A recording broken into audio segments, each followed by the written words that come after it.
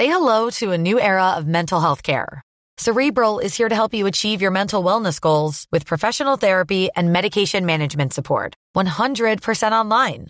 You'll experience the all-new Cerebral Way, an innovative approach to mental wellness designed around you. You'll get a personalized treatment plan from a therapist, prescriber, or both in a safe and judgment-free space. Your Cerebral therapist or prescriber will outline a customized plan with clear milestones along the way, so you can get to feeling your best. With Cerebral, you're not alone in your mental health journey. We're here to empower you to live a fulfilling life. So take that first step towards a brighter future and sign up today at Cerebral.com/podcast and use code ACAST to get 15% off your first month. Offer only valid on monthly plans. Other exclusions may apply. Offer ends July 31st, 2024. See site for details.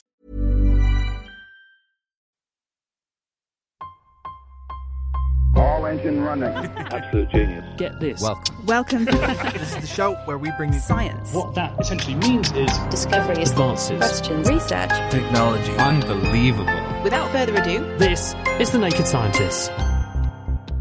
Hello and welcome to The Naked Scientist, the programme that brings you the latest breakthroughs in science, technology and medicine with me, Chris Smith, and with James Titko. And this week we're talking about the so-called scientific reproducibility crisis. An alarming sounding study was released earlier this year that concluded that less than 1/3 of breast cancer research papers had reproducible results. So what are the consequences and who's to blame? The Naked Scientist podcast is powered by ukfast.co.uk.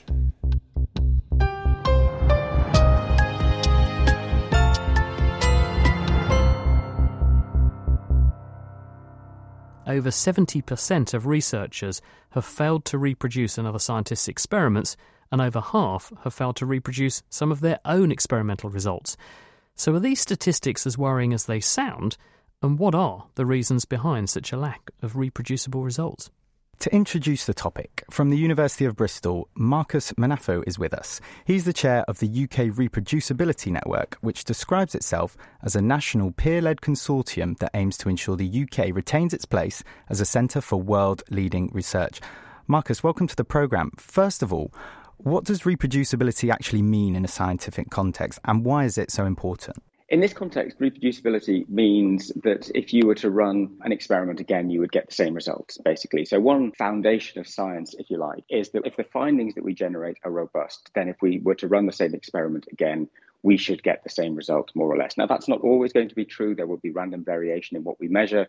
So any single failure to reproduce or replicate the results of a single previous experiment doesn't in and of itself mean that that previous finding was false. But by and large, if the results that we're generating are robust, then they should be replicable, reproducible across different experiments, or the same experiment rather, but done by different people at different times in different labs, or in the same lab again at a different time. And we've been quoting in the build-up to this back half the statistic that 70% of researchers have failed to reproduce other scientists' experiments. How did all this come to light? Surely when this came to light, there was some sort of big response. Well, one of the problems is that this is one of those things that people who do research, who are in academic departments, know about, but hadn't until relatively recently been looked at systematically. So I had that experience myself when I was doing my PhD. I tried to replicate a finding from the published literature you would think was absolutely robust, and I failed to do so. And that made me think, well, maybe I did something wrong. But I was lucky enough to be reassured by a senior academic, oh, well, actually, that finding is notoriously flaky. Lots of people have that same problem. So it's only relatively recently that people have started to look at this systematically. So a few years ago in psychology, for example, there was the Reproducibility Project Psychology that attempted to reproduce 100 studies drawn effectively at random from 3 major psychology journals, and they found that only about 40% of those findings could be reproduced. And that empirical approach to estimate the proportion of research findings that are robust, that can be reproduced, replicated, has now been extended to other fields, and we find very similar results across a range of different disciplines. And Marcus, is this a problem across all sectors of science, or are there particular hotspots? Well, we can't say for certain because we've not looked everywhere, but certainly it seems to be, perhaps ironically, a fairly reproducible finding where people have looked empirically in fields ranging from psychology through to cancer biology through to economics. That general figure of about 40% of findings being reproducible seems to pan out. but we haven't looked everywhere. There are, I think, examples of fields that have gone further ahead on this journey, if you like, in terms of changing how they do things to ensure the robustness of the findings they generate. So in genetics, for example, there was a period where candidate gene studies, where you look at a single genetic variant in a single gene to see whether it's associated with some outcome, some phenotype. Those studies were notoriously unreliable. But then we moved into the era of genome-wide association studies, where you look across the whole genome in very large sample sizes, typically across multi-center consortia, with very strict statistical standards for claiming discovery, and those findings are very robust. So there are certain fields where we can learn from those lessons and see whether they can be applied more broadly. But in general, I think that this is a relatively universal problem, because actually the drivers of this problem are to do with the sorts of things that incentivize the ways in which scientists work, for example. So statistically, how often should this happen, in your opinion? Well, this is one of the really difficult questions, because we don't really know what the optimal rate of reproducibility should be, if you like. So on the one hand, you would want findings to be robust enough so that if someone else were to run the same experiment, they would get the same findings. On the other hand, we need to push the boundaries of knowledge. We need to take risks. We need to do a certain amount of blue sky research where the findings are not certain. So I don't think it would be optimal for the rate of reproducible findings to be 100%, for example. And it's not clear what that optimal value is. My personal feeling is that where it seems to be at the moment is probably too low, that we could do better than that in terms of ensuring the upfront quality of the research findings that we generate. But there perhaps needs to be just a piece of work done or a bit of thought put into exactly what that optimal trade-off is. I suppose when I first heard the number of studies that were having difficulties with being reproduced, it made me a bit more concerned than, if you don't mind me saying, Marcus, and it sounds like you are. Are we guilty here in the media of sensationalising this a bit? Is it really a reproducibility crisis? Because it seems like less severe than perhaps I would have first anticipated. Well, don't get me wrong. I think there are real reasons to be concerned. And I think there are lots of ways in which we can improve the ways in which we work and the environment within which we work, which is, I think, part of the issue, that the culture that generates the research that we produce has room for improvement, if you like. But I'm not a fan of the crisis narrative for a couple of reasons. I mean, first of all, I think it's potentially a little bit hyperbolic. I think it sort of overstates the nature of the problem more than the extent of it. And I think it implies that it's a recent phenomenon and that if we fix it, we can walk away from it and we don't need to worry about it again. I think the issues are actually deeper than that. And what we need to do is think about more fundamentally how science has changed and whether or not many of the ways in which we do science, communicate science, need to be updated, and think about how we can move into a mode where we're constantly reflecting on how we work and whether or not there is room for improvement, and evidencing that through research on how we do research, meta-research, if you like, so that we can always be improving the quality of what we produce by thinking about the ways in which we work and how we produce it. So I do think there are problems. I think there are many things that we can do better, and we need to be putting more effort into thinking about embedding those ways of doing things better and evidencing whether or not they have the impact that we intend. But I'm not sure calling it a crisis is particularly helpful, because I think that can just be a bit distracting. Marcus Manafo, thank you very much. So the word crisis might be a bit of an exaggeration, but is this still nevertheless very important to understand the effects that reproducibility or lack of it can have on science-led sectors like medicine? And Tim Errington, who's from the Centre for Open Science in Virginia, has led an initiative to explore the reproducibility of studies on cancer, the results of which he's published in the journal eLife. Tim, welcome to the programme. Tell us first of all, just briefly, what you did during that project to assess cancer reproducibility. So we started this project 8 years ago, and the way that we decided to go about testing it was to make sure that we could first start with the original papers. So identifying all the information that we could, trying to work with those original authors to understand exactly the way the original research was done. And then we worked with independent researchers from those labs to see if they could conduct it again. The key there was just trying to make sure that we could have no reason beforehand that we wouldn't get the exact same results. And we did that over, I said, 8 years, looking at a variety of different papers that were published in cancer biology. So How did you choose those papers? Were those ones that were judged to be really seminal in the field, or the kinds of papers that really direct or drive a field in a certain direction and therefore sort of linchpin findings that everyone else is hanging research on? Is that the sort of paper you chose? Or was it just a random selection of we'll test this, and get someone else to see if they could effectively follow the same recipe to the same result? So the approach we took here was to look at, using that word impact, being careful there, which is really what you were just getting at. What were the papers, the findings when we started this that were making and getting the most attention in the research literature, right? So who were people reading? Who were they downloading and citing the findings and ideally building on, right? When we started it, these papers were just published, but we were hunting for ones that were getting the most attention because we thought exactly what you were saying, that, well, let's look at these ones because they're the ones that are going to have the broadest implications that will presumably drive those fields, those subfields forward. So let's see how reproducible they are. And when you did that, what was the result? How many of those really high impact or important field driving publications did you manage to, with your independent teams, reproduce the same results from?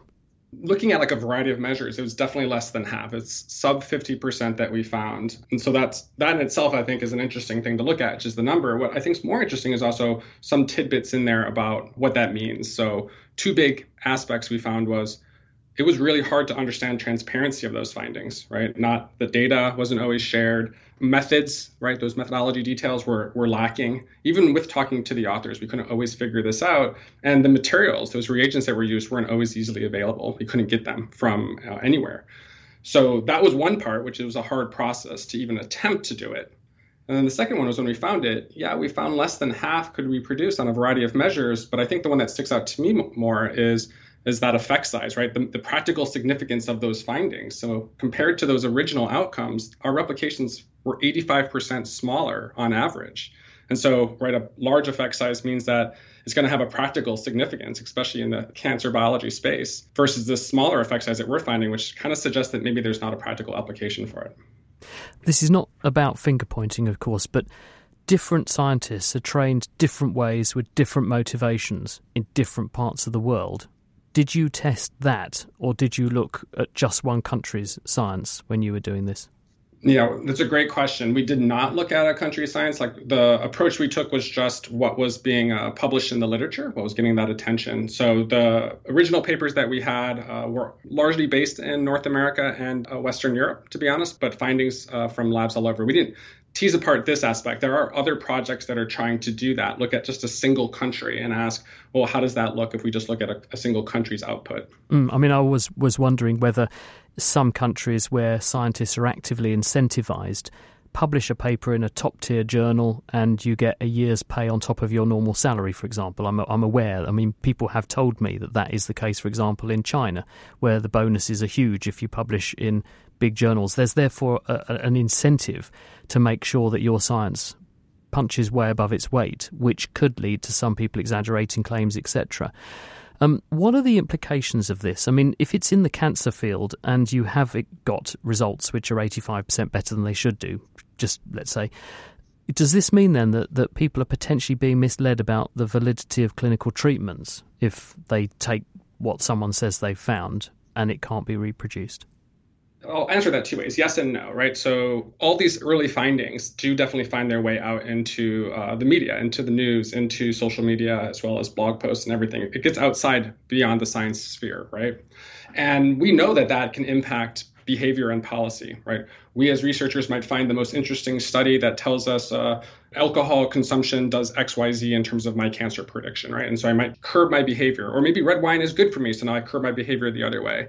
So I think it first can directly impact the individual themselves, right? I could potentially change my behavior.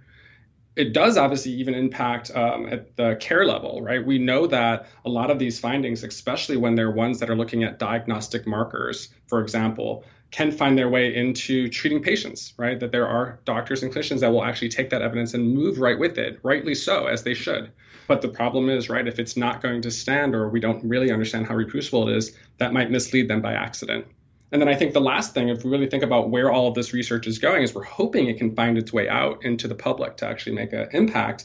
And this can actually slow that pipeline down, right? As we try to move findings up into eventually trying to get out into the public and be some type of intervention or drug or treatment that can actually help improve lives. And just on that point, if you're a company and you're buying rights and patents to exploit a technology or a finding, does this mean potentially you and your shareholders are being misled? Yes and no, right? I think what I'm seeing and hearing, and this is anecdotal, what I'm getting at is there's hesitancy in terms of what we publish. In light of these findings and other ones, it's too good to be true, and that maybe you should just wait a little bit and get evidence from somebody else so that you don't get tricked the way that you just said. I think there's more hesitancy towards taking this and moving it rapidly into application. So curb your enthusiasm sometimes. Tim, thanks very much. That's Tim Errington.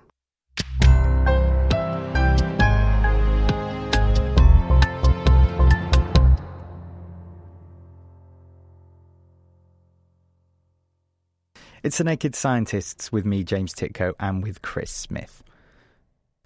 And this week, we've been looking at reproducibility in science. Why do 70% of scientists say they couldn't get the same results when they copied what someone else claimed to have done? Indeed, what is causing this to occur? Well, according to Danny Kingsley from the Executive Committee of Open Access Australasia, the structure of academia, as well as the pressure on scientists to either publish or perish, is responsible, as she explains to Will Tingle.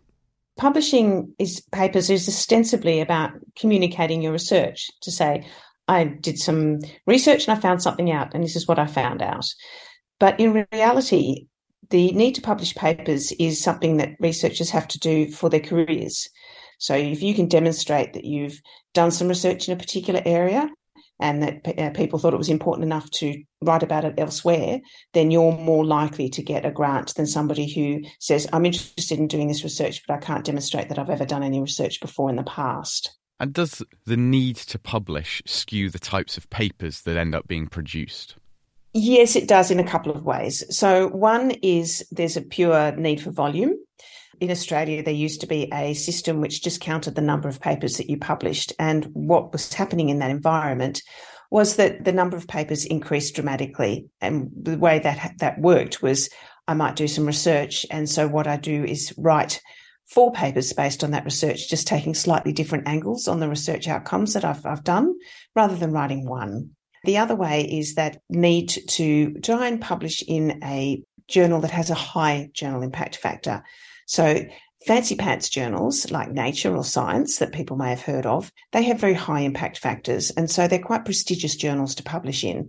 So it's very competitive to publish in those journals. People will try and publish. The submission rate is much higher than the publication rate. So those sorts of journals have a very high rejection rate. Sometimes 95% of the articles that get submitted to those journals are rejected. So that means then that there is an imperative for people who want to get published in those sorts of journals to have novel results. So results that are surprising, for example. And that unfortunately can mean that there are some poor practices on behalf of the people writing the work to make their results seem more novel. And sometimes it's fairly benign. It might be simply, that's a bit of an outlier. I won't mention that outlier because it actually makes it look slightly less interesting or less novel. But there are other times where it can be more problematic, which is things like what is called harking, which is hypothesizing after the results are known. So instead of saying, I'm seeking to find an answer to this question, do my results, look at the data and say, yes, that question was validated, or no, it proved not to be true. Instead, I do the research, look at the data and say, actually, I'm going to say that my question was this other thing, because then I can demonstrate with this data that I was right with my hypothesis. And it's worth noting that retractions of papers, so when somebody finds there's a problem with a paper and it gets retracted from the record, they tend to happen more often in high-profile journals than they do in smaller journals, possibly because there are more eyeballs on those journals, but also quite probably because there is this need for novelty. And so that kind of poor practice is potentially more likely with papers that are submitted to those journals in the hope that they get published. So putting all of this together then, how do these factors all mean that there is a lack of reproducibility?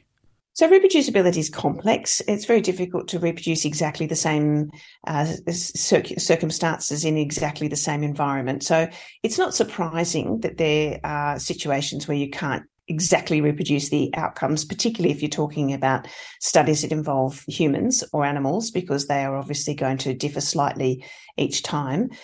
The lack of reproducibility is to do with sort of things like the size of the study and those sorts of issues. But the reason why we're not doing a lot of reproducibility, we're not reproducing work to ensure that it is valid, is because that would not get rewarded because it has already been published. So there is no value in reproducing. There's also a risk in trying to reproduce somebody's work. If you try and reproduce it and are unable to, you've got to call it then and say, Professor Jones's work doesn't stand up. And if you are a subordinate to Professor Jones, that could be, shall we say, career limiting. And science is hard. With all the best intention in the world, you could attempt to reproduce someone's study, but the sheer nebulous amount of parameters involved in every experiment means that something was different that was out of your control. It might be that there's a stack of magazines on the machine and that's affected something. It might be something that you don't even realise is affecting the outcome of your results, that you haven't put into your methods because you don't think it's relevant, but turns out to be relevant. Is there need for a better communication of methodology? Because sometimes scientists try and replicate work, but they weren't given the full instructions. Yeah, there is actually. It's quite interesting. There's a couple of journals now which are video journals, and you video the experimentation process. So that is an ability then for you to see the environment you're in. So it does give a different view, literally, of how the experiment was undertaken. So that does allow a different way of communicating. It does, of course, mean that involves a different way of setting yourself up when you're doing your research process, and also the process of editing that and sending it off for publication, or in inverted commas. So there is extra steps associated with that. And of course, that then means that's time away from you writing papers that are going to get you the reward. So there is something of a selflessness of the people who are experimenting with this type of thing. But as we make it more normal, then we're going to end up with a better result, literally for them and for us, or our society, in terms of better use of funds of our research, because that often is taxpayer money, and also better outcomes for the research process. We do not wish to alarm people, but how widespread would you say that this problem is? There are many, many papers that are not reproducible, but for many of the reasons that we are talking about today. But the issue of deliberate fraud and their reproducibility because somebody has done the wrong thing deliberately is very, very minor. We need to understand that science isn't, by its nature, is questioning itself. It's never finished. So any outcome, any result needs to be built on by others, then reproducing some of that work or taking that idea and building it into something else. So we are always questioning the results in science. That is a normal thing to do. But what we don't want to be doing is questioning the endeavour of science itself. Danny Kingsley.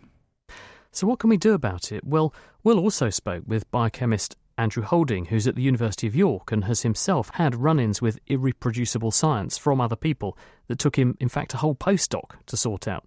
Will spoke to him about the short and long-term solutions that could help scientists to move towards a more open and reproducible method of research and publication.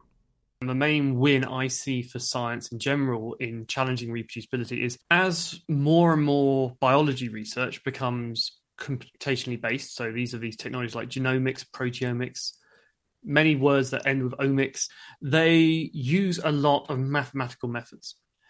And what we can do for things like that is we can publish the code and the data so someone can literally download that and run it on their computer. And that is a massive win for science, because that means the person can reproduce the data analysis in an afternoon, maybe a bit longer if it's a little bit challenging to run the code. And then you can see how the thing works. Because to me, part of the science is the code. And that's a really quick win. If we normalize that behavior, we can then have people building on that science. We can grow science quicker, instead of this idea that we have to keep it hidden and safe in case someone finds a mistake in it, because most people aren't producing irreproducible science on purpose. And I think letting people make mistakes and letting people see the workings and so how you got your answer is a huge plus. And I don't think there's any harm in saying, look, we've been pushing people's papers, their research to look like 10 out of 10 results. Let's just relax and say, this is pretty convincing. And then people can honestly show the weakness to their work too. And that is a cultural change, which, given the competition in science, is slow to happen, but it is happening. And certainly on the computational work, the things I mentioned about people giving their code, that's changing a lot more rapidly because that's quite a new field and there's a lot more willingness to try new things. Where I think the momentum in the sort of wet lab, the experimental and established techniques is you're trying to change something that's been like that for 50 years. And that's a lot harder, but people are still coming going, yeah, no, I see the benefits of this. So those small wins are saying, look, let's put aside the absolutely fraudulent people, which is probably the absolute minority of the problem, and look at the genuine mistakes made by honest scientists who want to get the best science. How can we make it so if they make one of those mistakes, the next paper says, you know what, I think this, and builds on it. And that, standing on the work that came before you, that's science, not presenting a beautifully polished piece of work that meets a set of criteria that we sort of made for ourselves that don't really exist. And if we want to shift towards a more open access attitude towards research, is there anything that we can do to prevent institutions from just piggybacking on each other's research?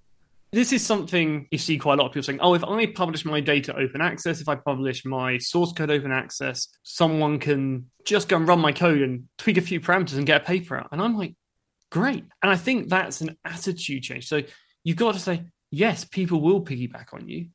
And what we can do is say, look, if someone's piggybacking on you, if someone sees your results and because they have better funding than another country and they can get ahead of you, that we don't see that as a bad thing. We see that as something like, this person did something so good, they generated a new field, they generated a new direction of science, and they don't feel that they're going to be vulnerable because of that. And that's something where sometimes, because the way grant funding works and the way it is competitive, that people do feel vulnerable to someone getting ahead. In my experience, though, usually people who take what you've done and run with it run in a different direction. It's very rare that someone has exactly the same idea of you, with exactly the same data, especially if you're the person who came up with it. And the benefits of being open and sharing and people expanding what you're working on for you over the risks, I think mean we should embrace this. But that small concern that maybe you'll not have the next grant because someone's scooped you, as we call it, I think we can do better protections to recognize that that is a vulnerability and make people feel more secure. But I think the benefits still massively outweigh that risk. And so to look longer term, how can we therefore ensure that academics have the environment they need to feel safe producing their work?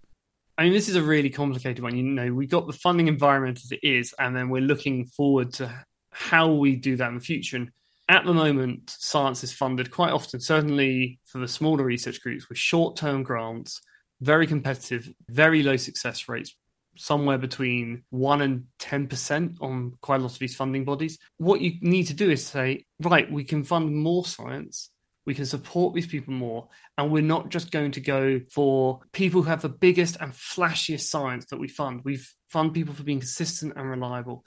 And how we measure that, those metrics, I'm not going to give you an answer for today because I don't think we know what the metrics are yet, because metrics of measuring how good science are is such a challenge.